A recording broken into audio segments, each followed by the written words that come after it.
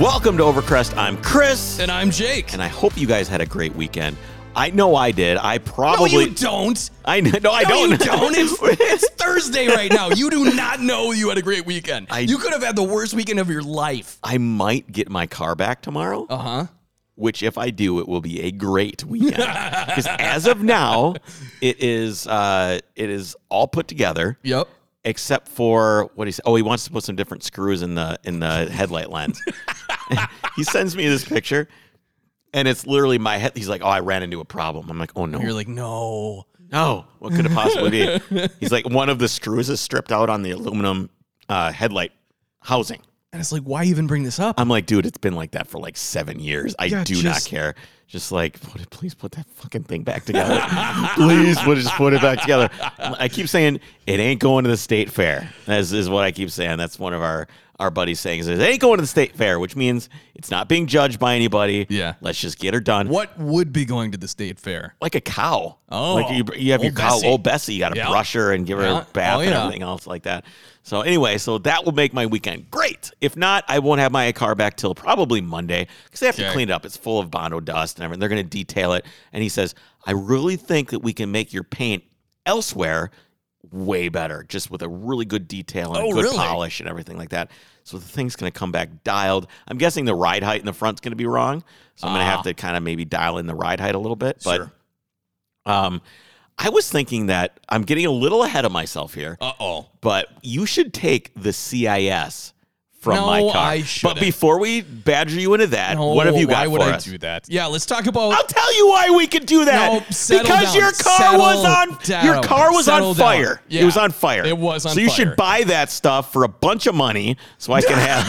You just want more money. So I can buy this car that I want. No. Let's take a moment to talk about Petrolbox. They're a monthly subscription service specifically I got my Petrolbox made... like a day and a half ago. I did too. It was a really good one this month. It was a good one. It had really some nice all-purpose cleaner. I got some really nice mechanics gloves. Yes.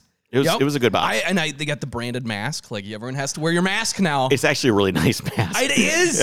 I was wearing it. I really like that. I put it in my truck. And here's what I like about Petrolbox. I'm going off script here, Chris. But what I like about them is they get what's kind of the newest, like usually it's new stuff in the industry. Yep. And even if it's stuff you wouldn't go out and buy yourself or realize you need, that's what's so cool. Because every month you get these things you wouldn't normally go out and purchase. Right. And you get to experience them. You get to try them out. It's pretty cool. Like the magazine was in there. I would never go out and buy that magazine, but I read it front to back. And it was really cool. Like different perspectives. And the gloves different are cultures awesome. And, It's really cool. All right, so where can check them out at mypetrolbox.com. You can get the $20 a month version, or you can get the $39.95 per month version. Use code Overcrest though, because then you'll get $6 off. Awesome. All right, so you were at Road America. I was at Road America, and so this is. I must say, I expected more coverage from you when I was looking through the Overcrest Instagram. I'm like, well, why isn't Jake taking pictures of more stuff? And then I went, well, maybe there just isn't any stuff there. I took a picture of every single car. That was it. There's like 7 cars. It must have been a really lonely race. I'm not the content creator that you are. So what did you see? What was the story? How was it? So it was much different. This is, of course, I'm trying to think of the whole name. Do you know It's whole the name? WeatherTech International Challenge by Brian Redman presented by Brian Medman at Road America. The Medman is where you buy weed. It's Brian Redman. Medman? Medman is the weed company. I did not know that. Yeah. So it was definitely different this year with COVID. There was less teams out there, guys actually racing. Yep. And there was a lot less people, it seemed like. Yeah.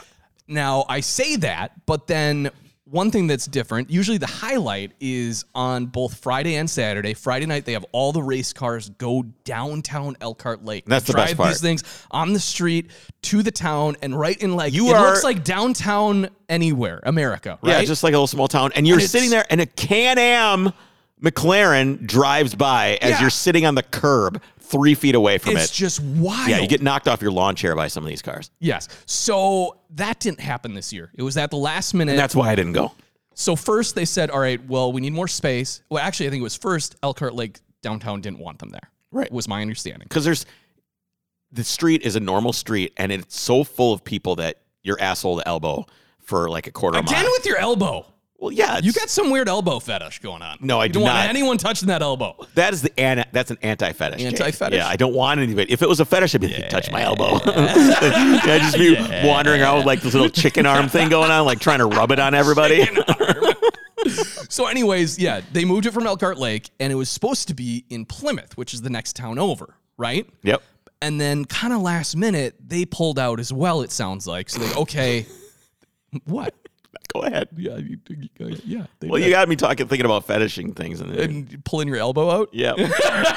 No, so they said, all right, we're going to have all of the cars in the concourse on the front straight of the track. It's pretty much the only place they could do it at that point. Right. And so which is stupid because you can just walk into the pits and see them and they're like 5 feet away. Exactly. It was kind of silly. But here's what's interesting. So it what seemed else are very you supposed to do. I mean, I know. It seemed sparsely attended as you're walking around. People are being careful and distancing and everything. And then I think on like Friday and Saturday night, not everyone leaves the track and goes to town in normal years, right? Not everyone that attends this event would go downtown to that show. Wouldn't you agree? Okay, let's say yes. I think everybody goes. But if you're already at the track and this is the one thing going on, the one event, every single person there came out to this. Right. And it looked like the state fair. Yeah. There were so many people crowded around these things. And we were kind of like, I don't really want to go over there. So we went Friday night not knowing what to expect. And we're like in the middle of this crowd where it is like elbow to elbow. And so we walked through and we're like, oh, this not good. So Saturday then is the streetcar concourse. Mm-hmm. And we basically just walked alongside the fence and looked at cars that we'd seen them all before anyways. Yeah, they're all just kind of driving around anyways. Exactly. So I will say that, yes, it seemed like less people until you get them all in one spot and you're like, holy crap, this is way too many people So what was the best car there? What did you enjoy seeing most? I really liked seeing Porsche 906. There was, of course, so this the was one with the red paint on the... Yes. Yeah. It's a beautiful car. I talked to one of our friends who was acquaintance with the guy who brought it. And from what I heard, don't quote me on this, but the story was they had just bought this car at auction. Okay. Like 5 minutes before though. Well, that prior weekend or something. Sure. Okay. And the story is that the car without reserve sold for much, much lower than the seller was intending. And so as kind of like a screw you, the seller didn't give the new owner any of the documentation. He's like, I don't know what gears are in it. I don't know what compression is running. I don't know any of that, supposedly. Yeah. And so it did not perform well. They were basically running it very easily, trying to figure the car out. Yeah, it's like a fresh car. If that's true, again, this is just hearsay from 3 people removed. But if that's the case, man. Not very nice. Not at all. So your favorite car was a car that didn't run very well? Correct. Okay. 100%. Okay. 100%, yes. There was also... The Akimoto guys bring it? Did they have a bunch of cars there? Oh, yeah. Yep, they had it. They had the Volkswagen Caddy is what yours should look like. No, that is what a Jake Caddy would look like. I like that Caddy, but it is very far removed from what I would do. It's got a 16-valve with DCOEs, and it's got a 914 dash, I believe. Yeah, it's got a 914 dash. It's got these cool seats. It's too nice for me. Those guys do everything to such a high level that they brought out their whole truck and all the cars and everything else. So that was very cool showing by them. This was also the celebration of like the UOP Shadows. UOP, the Universal Oil Petroleum Company. Products. Universal Oil Products. Yes, exactly. Okay. And so there was, as far as I could tell, it was they're the shadows. They're the ones that when you see them, they're black wheels. I was going to say black tires, but that's kind of a given. Also black tires, though. You are right. And then the cars are black, too. And usually the velocity stacks on the motors are black. Everything's black. Did you see the photos I posted of these, though? So I've seen these things a million times. Have you seen, they brought probably 14 of them this year. One team did. Whoa, that sucks because I really would have liked to have seen that. There were so many. I've only seen 2 or 3 at a time. No. There was at least a dozen, all under one tent. One team brought all of them. Oh, man, that had to have looked awesome. The very first prototype Shadow that's ever been there. And I don't know if you would have seen this car. Because first of all, it has little 10-inch wheels up front. Like, they're probably 12s, but it looks so bizarre. And the engine, think of your regular manifold on a big V8 that's sticking out from the chassis. Yep. And there's a huge ram, like where your throttle body would be on like a normal LS or something. Yep. They have that, and it's just a tube sticking straight over your head. And that's it. That's the intake for the engine. It's wild looking. Man. The best part, though, was... How did it sound? Did you hear it run? Oh, yeah, they all sound just so mean. Just angry. Ridiculous. Yeah. The best part about this thing, though, is you're sitting with your legs straight forward over the front axle. The steering wheel wasn't canted. It was literally flat. It's like a school bus. Yes. Imagine how you drive a school bus with the flat steering wheel. That's this thing. But it was a little 10-inch steering wheel. So it's like a go-kart. If a Tilt-A-Whirl was a race car. Yes, that is what this thing is. And I'm sure it feels like a Tilt-A-Whirl. Oh, I bet it does. So yeah, those were wild seeing those out there. And one did actually crash. I was on the opposite end of the track when I saw the video of it. It was there was two of them. They looked identical to each other. I don't know if they were sister cars or not. Might have been, but one was behind. So you have the front straight at Road America goes up a hill, up this hill, and then you crest. And I think it's 0.8 mile. The whole thing is almost a mile long. And you come up over this crest, and I've been on this crest flat out in an M4, okay, like a BMW M4, flat out, and the traction control comes on when you crest over that crest. So everything gets very light. Yeah. Because obviously what I think happened here is this guy was tucking in drafting behind the first car really close. Yep. So when he came over that crest, he also didn't have any aero on the front of the car.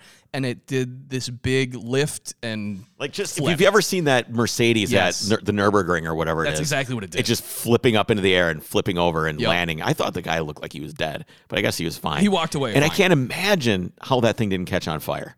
I don't know. It's... Because my car did. Yeah, let's hear a little bit about that.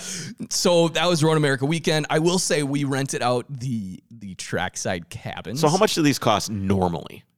$1,400 for the weekend. Holy shit, Jake. Come on. Camping is like $30. It was so nice.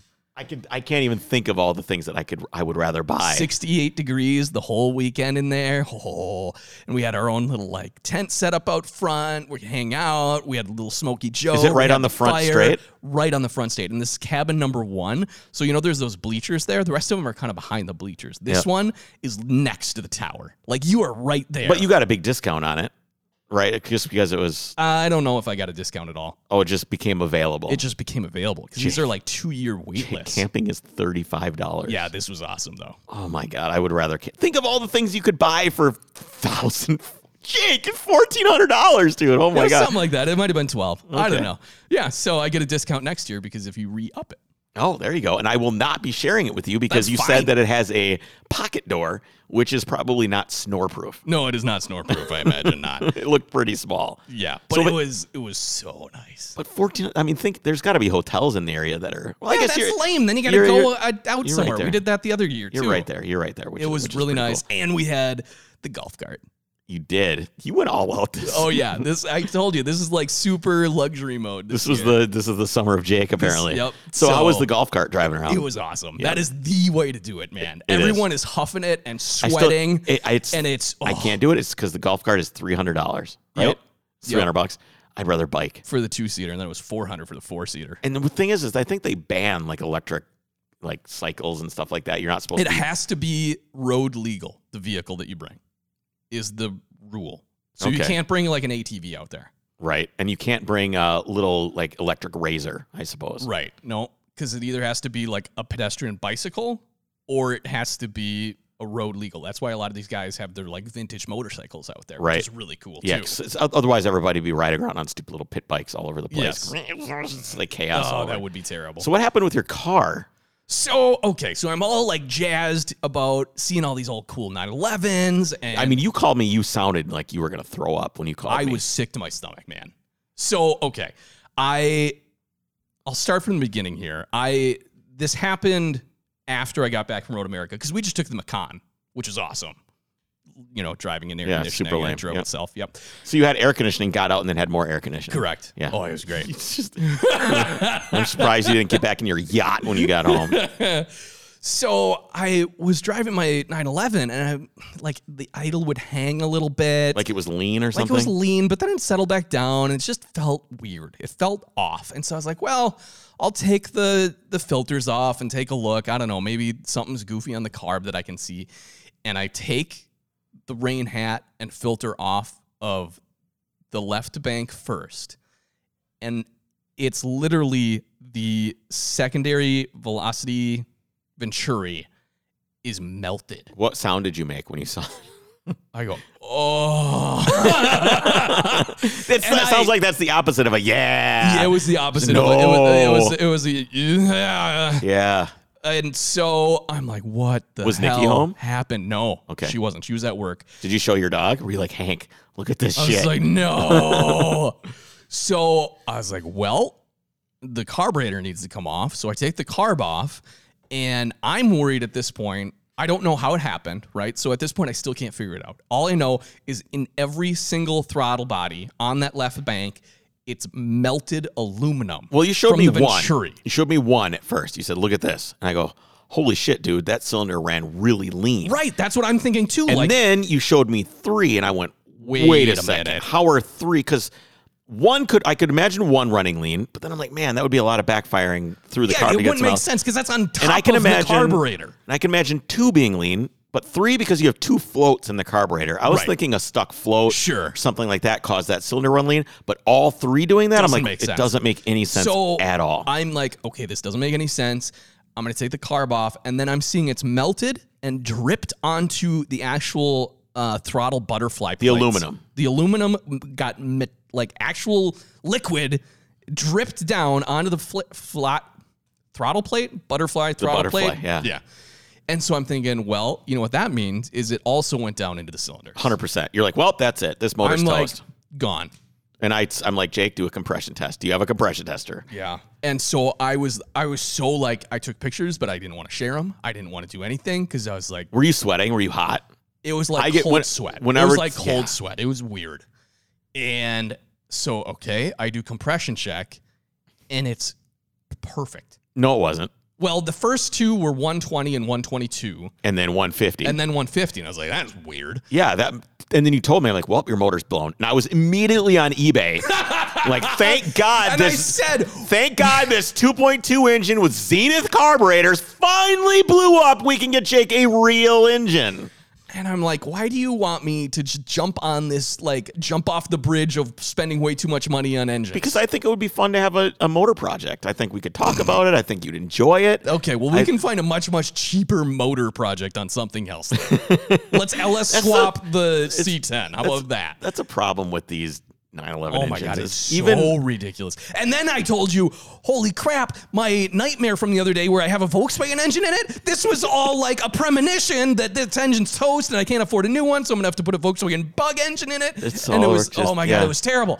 So yes, I got low readings, but not terrible. Because anything over 100 is like, well, there's not a hole in the piston, right? Right. So, 100 would be bad. Yeah. 120 is not good. I think new is around 150, 145. 100 would be, it's time for a rebuild. Exactly. But I was like, okay, that's good. It's not 0. Because last time I lost compression on a 911 engine was my M96 that had 0 PSI coming out of it because the valve was stuck. Yeah, that's not good. No. So I do a compression on the other bank too. I'm like, well, maybe it's all at 122 and it's consistent and it's just some weird super low compression engine. I don't know. And I get over to the other bank and it's 150, 150, 150. Because this motor is, when you got it from the previous owner, it's very new. I think this motor had, when I bought it, like 15,000 miles. Yeah, it was like a crate engine from Porsche or whatever. Exactly. Which the guy should have just put a different engine in the thing. It was the 80s. It wasn't that expensive. Yeah, you know what I mean? Yeah, it wasn't didn't matter. Now, I was looking at engines. I'm like, okay, let's look at if you want to do an MFI swap on your car, it's at least $15,000. So dumb. Just for the injection. It is so dumb. Absolutely asinine. Screw you guys for making this stuff so expensive. Also, the engines are outrageous. Like if you want to buy my engine. Yep. Like if someone built a short stroke with, cams and compression, everything. Right. It's $20,000 just for the engine. That is so dumb. For the long block. It's absolutely crazy. It makes it so hard because you can't even begin to reason. Like if you have a good engine, you can't even reason taking it out. No. It's just too expensive. It was, yeah. So obviously I was heartbroken. So that's why I felt really bad. I'm like, oh man, this stuff is way too expensive. What's Jake going to do? Yeah. And so then I go back around and the compression tester, usually they have like where it's threaded for your spark plug and you have a little rubber O-ring. Mm-hmm. There was like all this crap on the O-ring. And so I went back to the 2 cylinders that were at 120 and I fired it again and they got 150 on the dot. Okay, so motor's good. Thank God. Motor is great. Thank God. I don't know how. I think what happened is as soon as it hit the throttle plate, it was cold enough where it just instantly solidified. Nothing I got talked beyond to, that. we'll talk about the individual that I met later in the podcast, but I talked to him about your problem. Yeah. And he says, I've seen that over and over again. He says, I don't know why that aluminum sticks to those butterflies. He says, maybe it's because they're brass. Yeah. Well, think about it. You have all this like cool air and it just gets there. Fuel that evaporates and makes it even colder. And the first thing it hits, it goes and just solidifies. Luckily. So you had like little puddles of aluminum on all your butterflies. Yep. It was nuts. I had to scrape it off with a screwdriver because I couldn't unscrew the butterfly plates because they're covered by aluminum. That's crazy. It basically brazed itself to your... Exactly. It did. So I posted all this, and we're trying to rack our brain. Like, how did this happen, right? Yeah, how does this happen? It's literally... How is the fuel getting into the intake charge? Yep. And so my buddy was like, you realize the melting point to aluminum is like 1,200 degrees. Right. Or if it's some alloy, it'll... Like, the lowest you can get that's still some type of aluminum is like 800 degrees is the melting point. That's ridiculously hot. So I posted on Instagram. People are like making really dumb suggestions about, well, you had a backfire and it's just, it's running really lean. I was like, so the pistons are all fine and spark plugs. I pulled all the plugs, obviously. They look good. Fine. They look like great. Your fuel mixture was spot on. Exactly. They look great. They were fine. So finally someone sends me an article and it is exactly to a T what happened. Because as I'm thinking back... Okay, so what happened? As I'm thinking back, I remember exactly the moment when this happened. Because it was a super hot day. I was running the car hard. Nikki and I took a day off. It was a Friday a couple weeks ago. It's like 97 degrees outside. And we ran out to a couple wineries in the River Valley where our rally goes, and we rode it back, and we're really running hard on these roads because it's awesome. And then I went and I just parked it hot. Right in the garage. We stopped at a friend's house on the way back home, and so I'm not going to sit there and let it idle down in their driveway, so I just shut it off. It's hot day, done. Here's the question is, can you really get it to cool down just sitting there? You don't have an oil cooler, do you? Just the one basically part of the engine. Yeah, so you can't just sit and idle for the motor to cool down. That doesn't really work on the cars without an oil cooler and a fan. Yeah. It's just not going to happen. So anyway. There are a couple ways I could have prevented this, and I'll get to that in a minute. But what actually happened then, and this is discussed in this article this guy made, and it makes perfect sense. And I've confirmed logically. it through two different people. So, okay, hot day, ran hard, parked. What happened, the engine is so hot, and the engine compartment is so hot, the fuel actually boiled out of the float bowls. Okay? And where does it go? It's contained in these rain hats and K&N filters. So I basically have a bomb sitting on top of my carburetor now.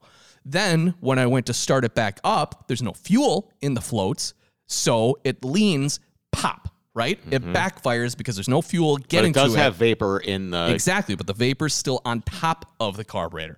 So it backfires when I went to start it again, since the floats are dry, ignited the mixture in the filters, and I think it persisted to burn as it was running for a bit, reaching the 1,000 degrees necessary to melt the aluminum. I Googled that regular gasoline burns at like 1,500 degrees just so in atmosphere. It doesn't have to take long for it to do that. No, but I think what happened is because it was running, it was still pulling air through the filters and basically keeping the flames going. Not only keeping the flame going, but instead of burning up into like a full-blown engine fire, it was pulling the flame into the carburetor. And that's what basically prevented a full-blown external engine fire, but did also keep fueling that flame. One thing that's dangerous is sometimes just turning the key on to the on position will discharge a spark from the coil. And that could have been disastrous for you because it wouldn't have been running. Right. And you could have somehow lit all of that fuel on fire at once. Yeah. Without it running. So, first of all, it's a good thing. I do have a fire extinguisher in my car. I did at the time, but I had no idea this was going on. I had no idea. I started it. It was like running weird. It was backfiring a little bit. I was like, it must be super hot. I must not have had good fuel pressure. Because what I usually do is I turn the key to the run position and I can hear the fuel pump up front go dee when it hits pressure. Yeah, when the floats are full. Exactly. So usually I'll wait a second just because it starts easier. Yep. But I just kind of popped it right off right away. Yep. Because we were at someone else's house. I just wanted to get out of there. And so I was like, oh, it's running weird. I must not have had fuel pressure. And it was running terribly. And that's, I think, what was happening is literally I was having a fire I can't believe it was in my running. carburetor. I know. I think it was just running off of the other So how do you bank. prevent this from happening? Because this is a carburetor problem. This is a carburetor problem. It's not just Zenith. However, I did ask 2 separate people about this, 3 actually, and they go, well, Zenith carburetors. 3 different people all blamed it on it being Zenith carburetors. I know, and I don't understand what is so different than these because I will say the article I read was actually about this happening on Weber's. So You're right, it is maybe more prevalent on Zeniths, but it is a carburetor problem. So the solution is either somehow let it cool completely and maybe pop the deck lid after it's hot. Popping the deck lid would probably help. Because then you get some sort of airflow in there and pulls that mixture out from the top. Or say, fuck it to air cleaners. So don't have a place for it all to condense. I think you also have, if you had an actual air box, that would probably help a lot too because it would dissipate the concentration. Bigger volume of air would dissipate the concentration of it, but obviously you don't want to run an air box. No, and you're not doing that either. So no. I would if I could, but it's too much of a pain. Yeah. And so I even started looking, I was like, all right, I'm going to just do like standoff rain hats with like cool velocity stacks. I'll get like actual milled aluminum ones. That way you can bring those compression numbers down over time. That'll be great. Exactly. Because then I was like, I'll run the stupid little screens over and it'll be fine. And then so I started just going down this rabbit hole and reading all this. That's a really bad idea. And everyone's like, well, you know, the factory ran them on race cars back in the day. I was like, yeah, because they rebuilt the engine every weekend. Yeah. So I was like, no, I'm not going to do that. I've done the screen thing. Yeah. I've ruined an engine doing that. You cannot do that. No, you can't. Think you're fine. A car you're going to drive. I remember when I had the Rabbit and I had the screens on the front, the 4 screens. Yeah. And every time I would see something dusty up ahead, I would turn the car off and clutch in just so I could drive through the dust with the car off, and then I would just turn it on and start driving on the other side. Things we do to so stupid. It looks cool, man. When I ended up having no compression on one cylinder in that engine, and I remember pulling the cylinder head off and looking into the cylinder walls. Looked like there was just scoring, just scratch marks. There's a cat in there. That's something was like trying to climb out with like diamonds. It was no good. So you know what's interesting? What I was thinking about this too, though, is we're both boat guys. There are thermal things that go underneath the carburetor that can help with that. I have those. Those are you already have those. I have those. Wow. Yeah. Okay. Yeah. Because I know on Jess's car, I had intake manifold thermal isolators. Is it an O-ring and then a plastic piece and then an O-ring again? It's not O-ring. It's the paper gasket, then a plastic. It's not plastic. It's some sort of composite, and then another gasket for the manifold. Yeah, I had an O-ring plastic and then O-ring, and it was supposed to help the fuel from being agitated by the vibrations of the motor, and also not have as much thermal transfer from the cylinder head. Exactly. What I was thinking about is this is the same concept for why inboard boats have blower motors for the engine bay, right? You're supposed to turn on the blower if any boat has that sticker when it's new. It says, please run blower motor for 60 seconds before starting engine. So you don't blow up. It's because you have these fuel vapors contained, and that's what happens. So I'm like, I could get some sort of blower set up for my carburetor, filters, and it'll blow all the exhaust out. And it's just, no. That's not the only thing you could realistically do is open the deck lid when you go somewhere and you think it's hot. Yep. B, when you're going to go to start it again or whatever, you go and you take the air filters off, air it out, and then put it back together. I was just trying to think of I could do little cotter pin clips on that instead of the bolts. I have wing nuts on mine with safety wire. Yep. But that's still how long does it take to undo 4 wing nuts? 8 wing nuts. Yeah, with safety wire. You're not going to do that realistically. No, you'll never do it. You'll never consistently do that. So I think I just have to open the deck lid when it's hot, let it cool. Don't start it when it's hot. Well, you can't. What are you going to do? Not go somewhere when you need to? You can't do that. This is a carburetor problem. This is just something that you just have to have a fire extinguisher for. Now, I bought you another fire extinguisher. Well, I bought you a good fire extinguisher, which I talked to my buddy Marco over at TLG Auto, which is a Porsche shop out in Hollywood. Yep. And he has these Element Owens with his logo on them and stuff. And I got you the seat bracket. Nice. With that, because you don't have a roll cage. You should, because your pin. You know what I told Nikki? What? I told her the history of this car and how supposedly it came with a roll cage in it. The mechanic bought it. And she goes, well, you should find a roll cage for it. Well, there you go. You should find a roll cage. I'm going to do that. We'll see if we can find you one. And then I got one that goes on a roll cage. So I have a fire extinguisher in my car too. Yeah. But it's kind of poorly mounted, and it never was really something I kept buying mounts, and I'm like, oh, this one doesn't fit the fire extinguisher that I have, and it would like clang around in there. So now I have a good mount with a good fire extinguisher, and just because I'm going to have carbs too. Yeah. And, it's just, I have PMOs, which is kind of the most advanced form of the carburetors that we have. Right. So I don't know if it's as much of an issue in those. I have no idea. But I have the same filters you do. Yep. So I hope I don't have to deal with something like this. But like one of my buddies said, he goes, dude, it's carburetors. That's just part of the risk. That's part of the deal. That's part of how it goes. Yeah, so that's the long and short of it. So I'm waiting on new secondary Venturis from Italy. Do you have primary Venturis too? Do those need to be replaced? No, those were fine. The stacks, they're anodized, or not anodized, they're zinc coated. Yep. Those are just like the zinc burnt off. So did you get different ones that are like longer or anything like that? No, I wanted to. Oh. I might still. Yeah, you should get some cool looking ones. Because those aren't melted. They just burnt the zinc off. They just don't look good. They just don't look great, but it's under the filter. So I had a hell of a week. Yeah. And I guess this is the weekend now.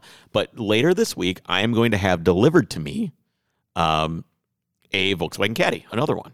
So I picked up another Volkswagen Caddy. Right. And basically a listener of the podcast called me up. He's like, hey, I'm getting rid of a few things. Okay. And I've got a Volkswagen Caddy and some Volkswagen parts. Do you want to come take a look? I said, yeah, I'd love to come take a look. So I hopped in my Caddy. I brought my tools with me. I don't know what's going on. And I decided I'm going to drive over to this guy's place, which is... Because it wasn't far from your house. Not too far from my house. Now, let me preface this by saying, A, nothing I'm going to tell you about is for sale. B, I will not tell you who this guy is or where any of this stuff is. So please don't ask. Yeah. I've been getting a lot of people asking me on Instagram, a bunch of vultures, is this for sale? Is it like, of course. It's not. It's like, if it was for sale, you would have tried, right? Well, yes and no. I yes and no, but I'll get to that. Right. So I grab my tools, throw in the truck, and I drive over there, and I end up driving down this super long dirt road. You always spend time driving around kind of looking in people's yards. Oh, yeah. There's no way you'd ever see anything. This super like 8 mile long driveway on a dirt road connected to another dirt road connected to a dirt road back in this lake area with some swamps and stuff like that. It's way off the beaten path. Gotcha. And I drive up and I'm looking and I look over to the right and the first thing I see is an old Freightliner cab over semi truck. I love those cab over trucks. And I'm like, trucks. man, they just have this. They look, if it was an emotion, it would be just kind of like vengeance. Like it's out. They're imposing. They are. They're very like, it's like someone leaning on their toes as they're yelling at you, right? You know what I mean? Like way up. Yeah, it's forward, it's right? Just, and I saw that. I'm like, oh, this is cool. As an aside, you know what I love about those trucks? Because they're all flat on the front.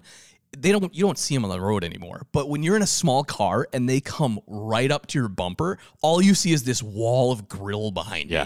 And one of the trucks, there was another one. Okay. And I'll get to it. So and I see this Freightliner. I'm like, oh, this is really cool. It's got a trailer attached to it. And so I was just kind of parked there. I'm like, wow, that's really rad.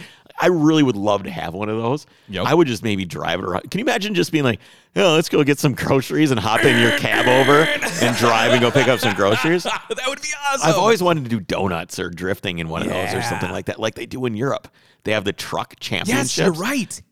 Why don't we have that here? What is the problem? Any of these semi like tractor trailer trucks look so weird without a trailer attached to them. Yeah, but these guys, well, you could put some sort of cab on the back or something like that because you see the international. You see the not for hire trucks that are just basically a little motorhome behind. I mean, Europe is different because they share a lot of platforms. So like a box truck. It could be a semi truck, could also be these different things. So I guess here we just have 18-wheelers with a hitch on it. We don't, or what do they call them? The part where the trailer attaches to it. It's coupler like deal. The coupler. There's a specific name for this. Because you're talking like the plate thing that you have to grease the plate and then you put slap the thing on. There's gooseneck trailer. We seem retarded right now because there's a specific name for this thing.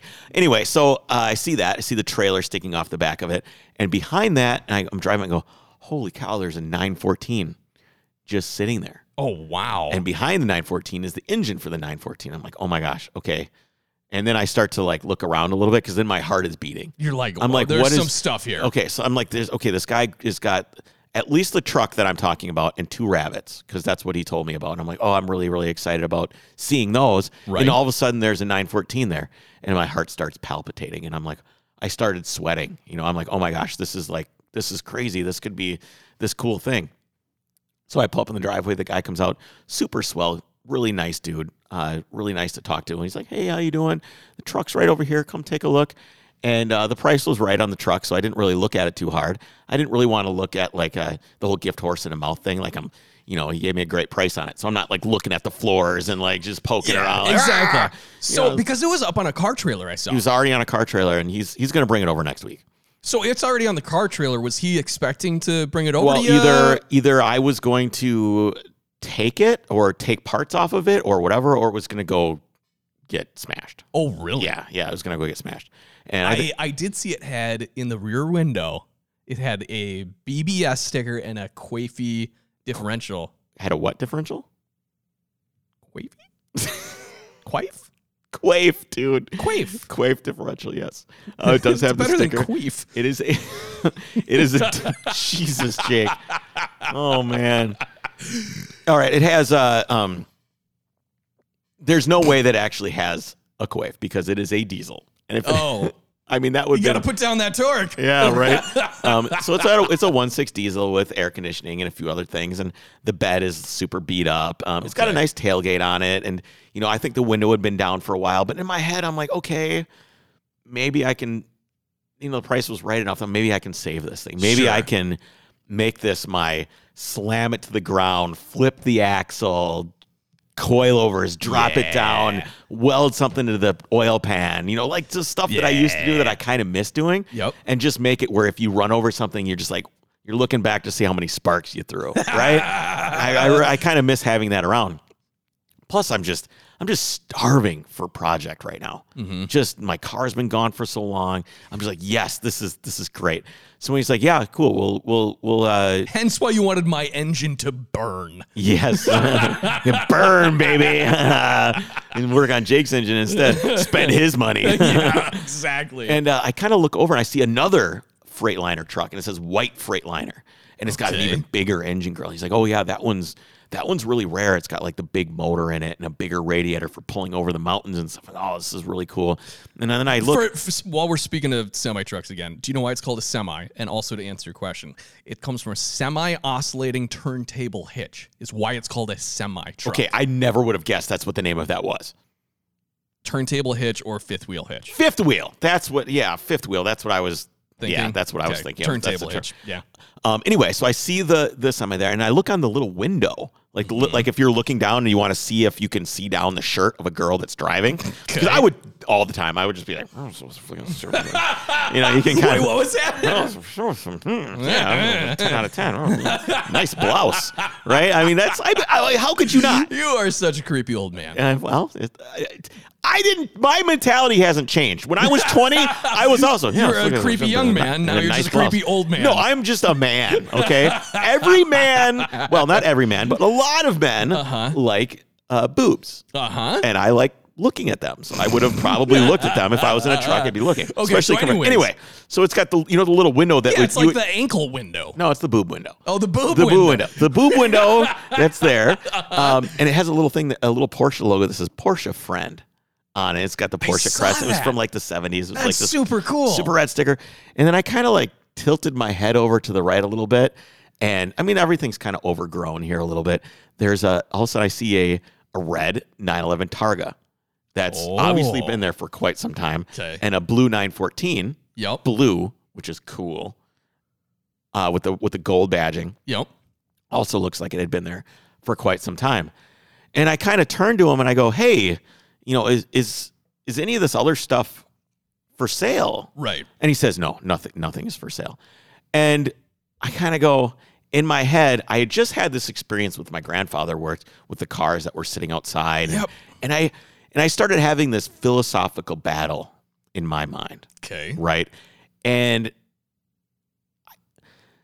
so I look at this guy, or I look at my grandpa, or I look at myself, or I look at anybody that kind of collects things. Yeah. And I go, okay.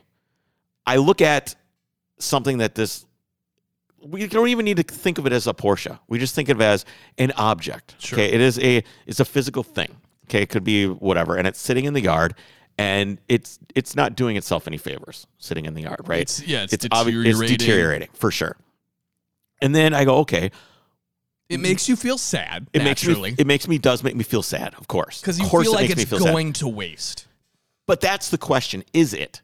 What purpose is it serving as it's there? And I know it's like this push and pull, right? You're like, okay, well, someone else could be enjoying that, but the owner is also enjoying it as it is. Let me go through my thought process here, okay? Okay, let's hear it. And when I look at that car or any, you see a lot of this, right? When we met Lloyd, there are some cars out back, and there's these cars sit. We've in one of my articles I wrote, I kind of describe it this way, and this is as you're driving across the country, you kind of see these things. The rail line to wherever follows the interstate across the forever plains. For hours, it crisscrosses under and over us. Old American iron is left haphazardly next to rotten barns that seem like they've been leaning into the wind for decades.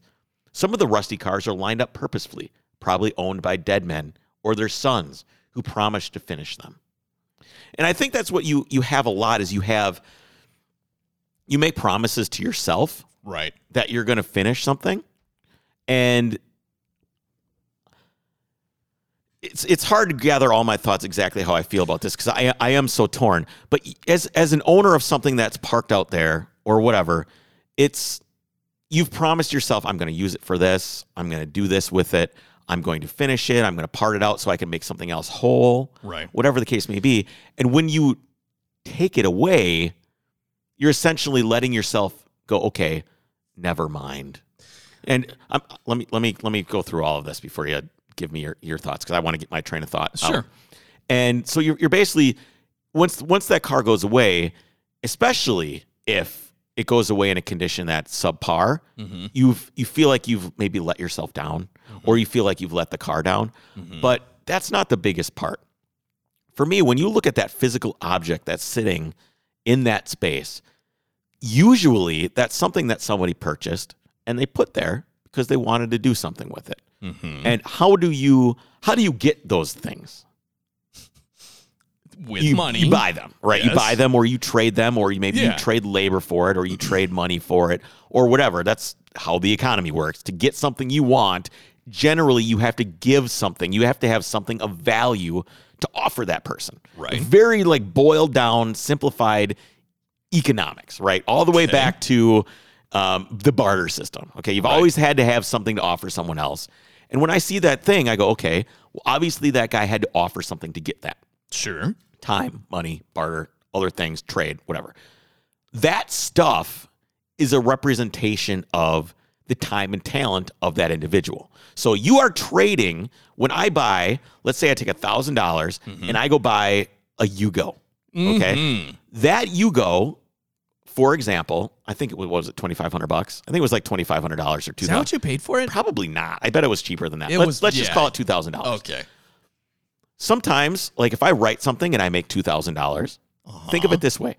All the time that I spent researching, interviewing, transcribing, writing, revising, all that time, and then I got paid $2,000. I then took that money and gave it to that guy for that Yugo. Right. So I didn't buy that Yugo with the money.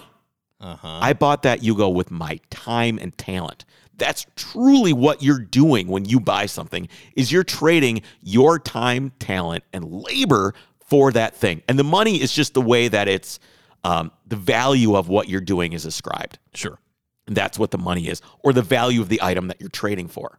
But really what you're using as the currency is your time. So when I see that thing sitting out there, rusting away, no matter what condition it's in, it is still a representation of that person's labor and time and the dreams that they had of what they wanted to do with it. So when you go to a place like this, and there was a lot of cars, man. I mean, there was a lot of cars. There was, I don't even really want to get into what was there, what I saw, because it's really not that important.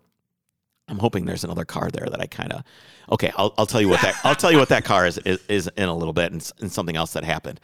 But when you try, and I feel like people, they roll into these places, and you see it happen with American Pickers and stuff like that. Oh, yeah. And you can see the emotion that are on these guys' faces with just, It's just stuff, right? They're like, well, everybody watches the show. It's like, dude, why doesn't the guy just sell the stupid porcelain sign? It's the guy's going to give him $1,000 for it. It's a freaking sign. Just sell the sign. Right. It's not just a sign. That guy, A, likes it.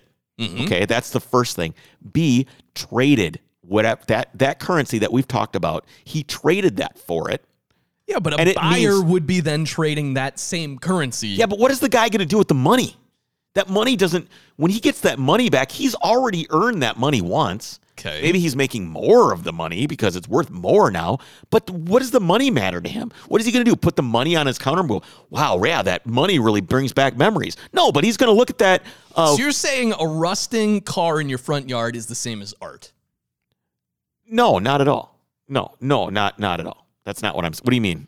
Well, okay, so yes, you can't look at a stack of money and get the same enjoyment as a rusting car out front? No, okay, yes, I can't. You can't. But it's more about what the car represents. The car is not art. It's a representation of things you like, places you've been. Maybe you bought it with your son. Maybe it was his first car. Maybe so it was. You're talking more about the memories that these things signify. Of course, and cars are a huge transporter of memories and nostalgia and beacons throughout our life of flagship moments in our life. I can look back at many, many cars that I probably wish I still had, but don't. And they were just these big, huge moments in my life. And just having them around, it's like this emotional thing. Mm-hmm. And sometimes I think when you roll into these places, just like, I was saying, like with American Pickers, and they're like looking at stuff, trying to buy things. And they're trying to find out what the value, you look at a lot of things can't be bought. The guy's like, it's just not for sale. It's this much money. The guy's like, well, it's not worth that much. And he goes, I don't give a shit. It's worth that much to me because it is that special to them. Sure. And I think that we need to be more careful. And if you remember with Lloyd, what did I say when you were like, you should try to buy some of these? What did I say? I don't remember, to be honest. I said, I don't want to take anything away from him. I don't want to, because when you start taking things away from people, especially things that really matter to them, what's the point in that? So you can enrich yourself? Why are we taking things away from these people? Why are we saying, well, you're old, so we're going to start taking your shit away from you? Man, that sounds really, really bad, doesn't it? When you put it that way? And you're not stealing it from them, Chris. You're offering money. Do you want to sell this? I will give you money for And of course, in their mind, they go, well, this is the responsible thing to do. I've got a family. I should take the money. I should. When in reality, no. No, why don't you? The stuff is going to be worth the same when you're gone, generally, especially if you're an older guy. So your family can liquidate it or do whatever they want with it or hold on to the things that matter to you, and then the other stuff can go away. But when you're around, I think you should be able to keep and do whatever you want with your stuff. It's yours. It matters to you. Obviously, you collected it for a reason. So why are we trying to rob these people of their collections? It's none of your business what state the car is in. Especially, I mean, it's not like there's some 911R. I'm glad you don't live in an HOA. Homeowners association? Yeah. I never would, because I don't want to be surrounded by a bunch of other dorks that want to live in a homeowners association that put fountains with rocks in them in front of their yard. I don't have an HOA, but my front yard looks pretty cool, Chris. Oh, man. Anyway, that's kind of my thought. That's my feeling. I'll reiterate kind of what you said is none of these people collect these cars unless they're starting a junkyard without some intent to do something with it. They've made promises to themselves. Exactly. And I know it now, time flies. I was going to say, no one likes to admit to themselves that they're getting older, right? So you still see that, and you may still think about it the same way that you did when you bought it 5 years ago. Thinking, it makes you feel good. You're man. like, all right, yeah, I'm still planning on putting a V8 in it or something. I was walking around, and we looked at a few different things, and there's a bunch of cars, and he said he has this, and he says he has that, and he says he's got one of those, and I go, holy shit, those are all cars that I want in my life. And I go, I have the same mentality of the man that I'm walking around with, because I would love to just grab all these cars that I want, that I've always wanted. Sure. That I've always wanted to make projects out of, every single one. I'm not kidding. These are all cars that are like, I want that. I want it in my yard because I want to own one of those someday. I've always wanted to own XYZ someday. But you don't want it as a rusting heap in your backyard. You want it as... Here's the thing. I tried to get one, and I try not to be too pushy about it. There's a short wheelbase, I believe it's a short wheelbase, early 912E in Bahama yellow. Saw that. And super patina. Yep. But it's been in the dirt for 20 years. Okay. And the guy goes, yeah, the floors are gone. It's not worth it, man. And I go, probably not. I mean, this is something where you pick it up a forklift and it just folds in half. Yeah. It's just, there's not much left there. And I go, probably not, but maybe it can live again. Yeah. And there's this story of, what kind of story is it when you go and you just buy a nice car? Okay. Right. You have a nice car now. Tons of people go out there and they go to RM auctions or they go to Gooding and they buy a car. Right. They're like, look at I've got my 67 911 here. I just won at auction. Just barely met reserve, Jeeves. And you're like, oh, great. That's super awesome. Congratulations. You bought a car that's been sitting in that guy's garage. Now it's sitting in your garage. But if I could get this 912 and resurrect and somehow, and I don't even give a shit about doing it right or correct. I don't care. But if that car could live and breathe again, which honestly, it probably can't. But I said, why not try? Mm-hmm. And he was kind of like, going back and forth. And we talked about other things for a while. And then I got back to him. I said, so what do you think about that Bahama Hill car? He says, I'm not ready. I said, okay, no problem. He says, whenever I'm ready, I'll let you know. And I said, you know what? That's totally fine with me because I don't feel he doesn't owe me shit. Yeah. He doesn't owe me anything. All that stuff is his. It's all his stuff. It makes him happy. Fine. It's not like it's the last Shelby Daytona coupe sitting out in the field. I mean, fucking thousands of these things. It's not that big of a deal. No, right? I think your bottom line is you have to recognize that for these people, these cars, these collections, in whatever state they're in, it has emotional worth more than just what they might be able to make by selling it on. A lot of people buy cars because they want to have something that nobody else has. Mm-hmm. This guy and a lot of other people like him buy the cars for themselves. I mean, you can't imagine a lot of people have been out there to see what I saw. No, probably not. And he's not, this is the kind of guy I want to be friends with. I liked him. I liked his story. I like where he came from and what he did. And he told me these cool stories. He told me some cool stories about your car in specific. Yeah. Really? Some cool stories about your car that I can tell you off air. Okay. And it's just, I'll play devil's advocate. Okay. That's what I want. I want to hear how I'm wrong. Yeah. This is how you're wrong. Not possible. Because, no, it's exactly what you were trying to say in the argument you were making with that Bahama yellow car. Yes, these cars have emotional worth beyond what they might be worth in scrap or whatever the market value is to take it off his hands. That's good to recognize and to respect that. That's what you're saying. I agree with that. However, devil's advocate, if this car has this much meaning to a person, wouldn't you be doing them a favor by resurrecting it, by letting it live on, by honoring it? Maybe. By restoring it. Yeah, but that happiness is for me, not for the owner. He could get happiness over giving it to me or selling it to me or whatever. People could feel good about that. But in the end, the story then is my story. It's no longer their story. I'll take it to the extreme. At what point is it just hoarding? Some of these guys have so much junk out there that I doubt it's the emotional attachment to this stuff. It's another thing that they have in their field. I don't think that was not with this guy. No, I don't think it was that way. You have to admit that at some point it's less about all the memories and emotional attachment with this thing. It's just getting another thing. So there was a huge variety here. Yeah. In terms of what I saw, which, when I see there's like guys that have Vanagons and they've got like 40 Vanagons in a field. That guy is an asshole because he's got 40 fucking Vanagons. You don't need 40 Vanagons. Right. You don't need one Vanagon, honestly. Maybe one. You want a Westfalia. Maybe one. With a Subaru engine because the regular engine sucks. But, there's different levels of what we're talking about, sure. Yeah. There is. But I just wanted to make people realize that, we always talk about, we talked about barn finds the other day, right? Yeah. You love that and you wonder, like, how did this ever happen? And I just wanted to try to explain to people why it happens and why these objects are so emotional for people and that it's not just stuff.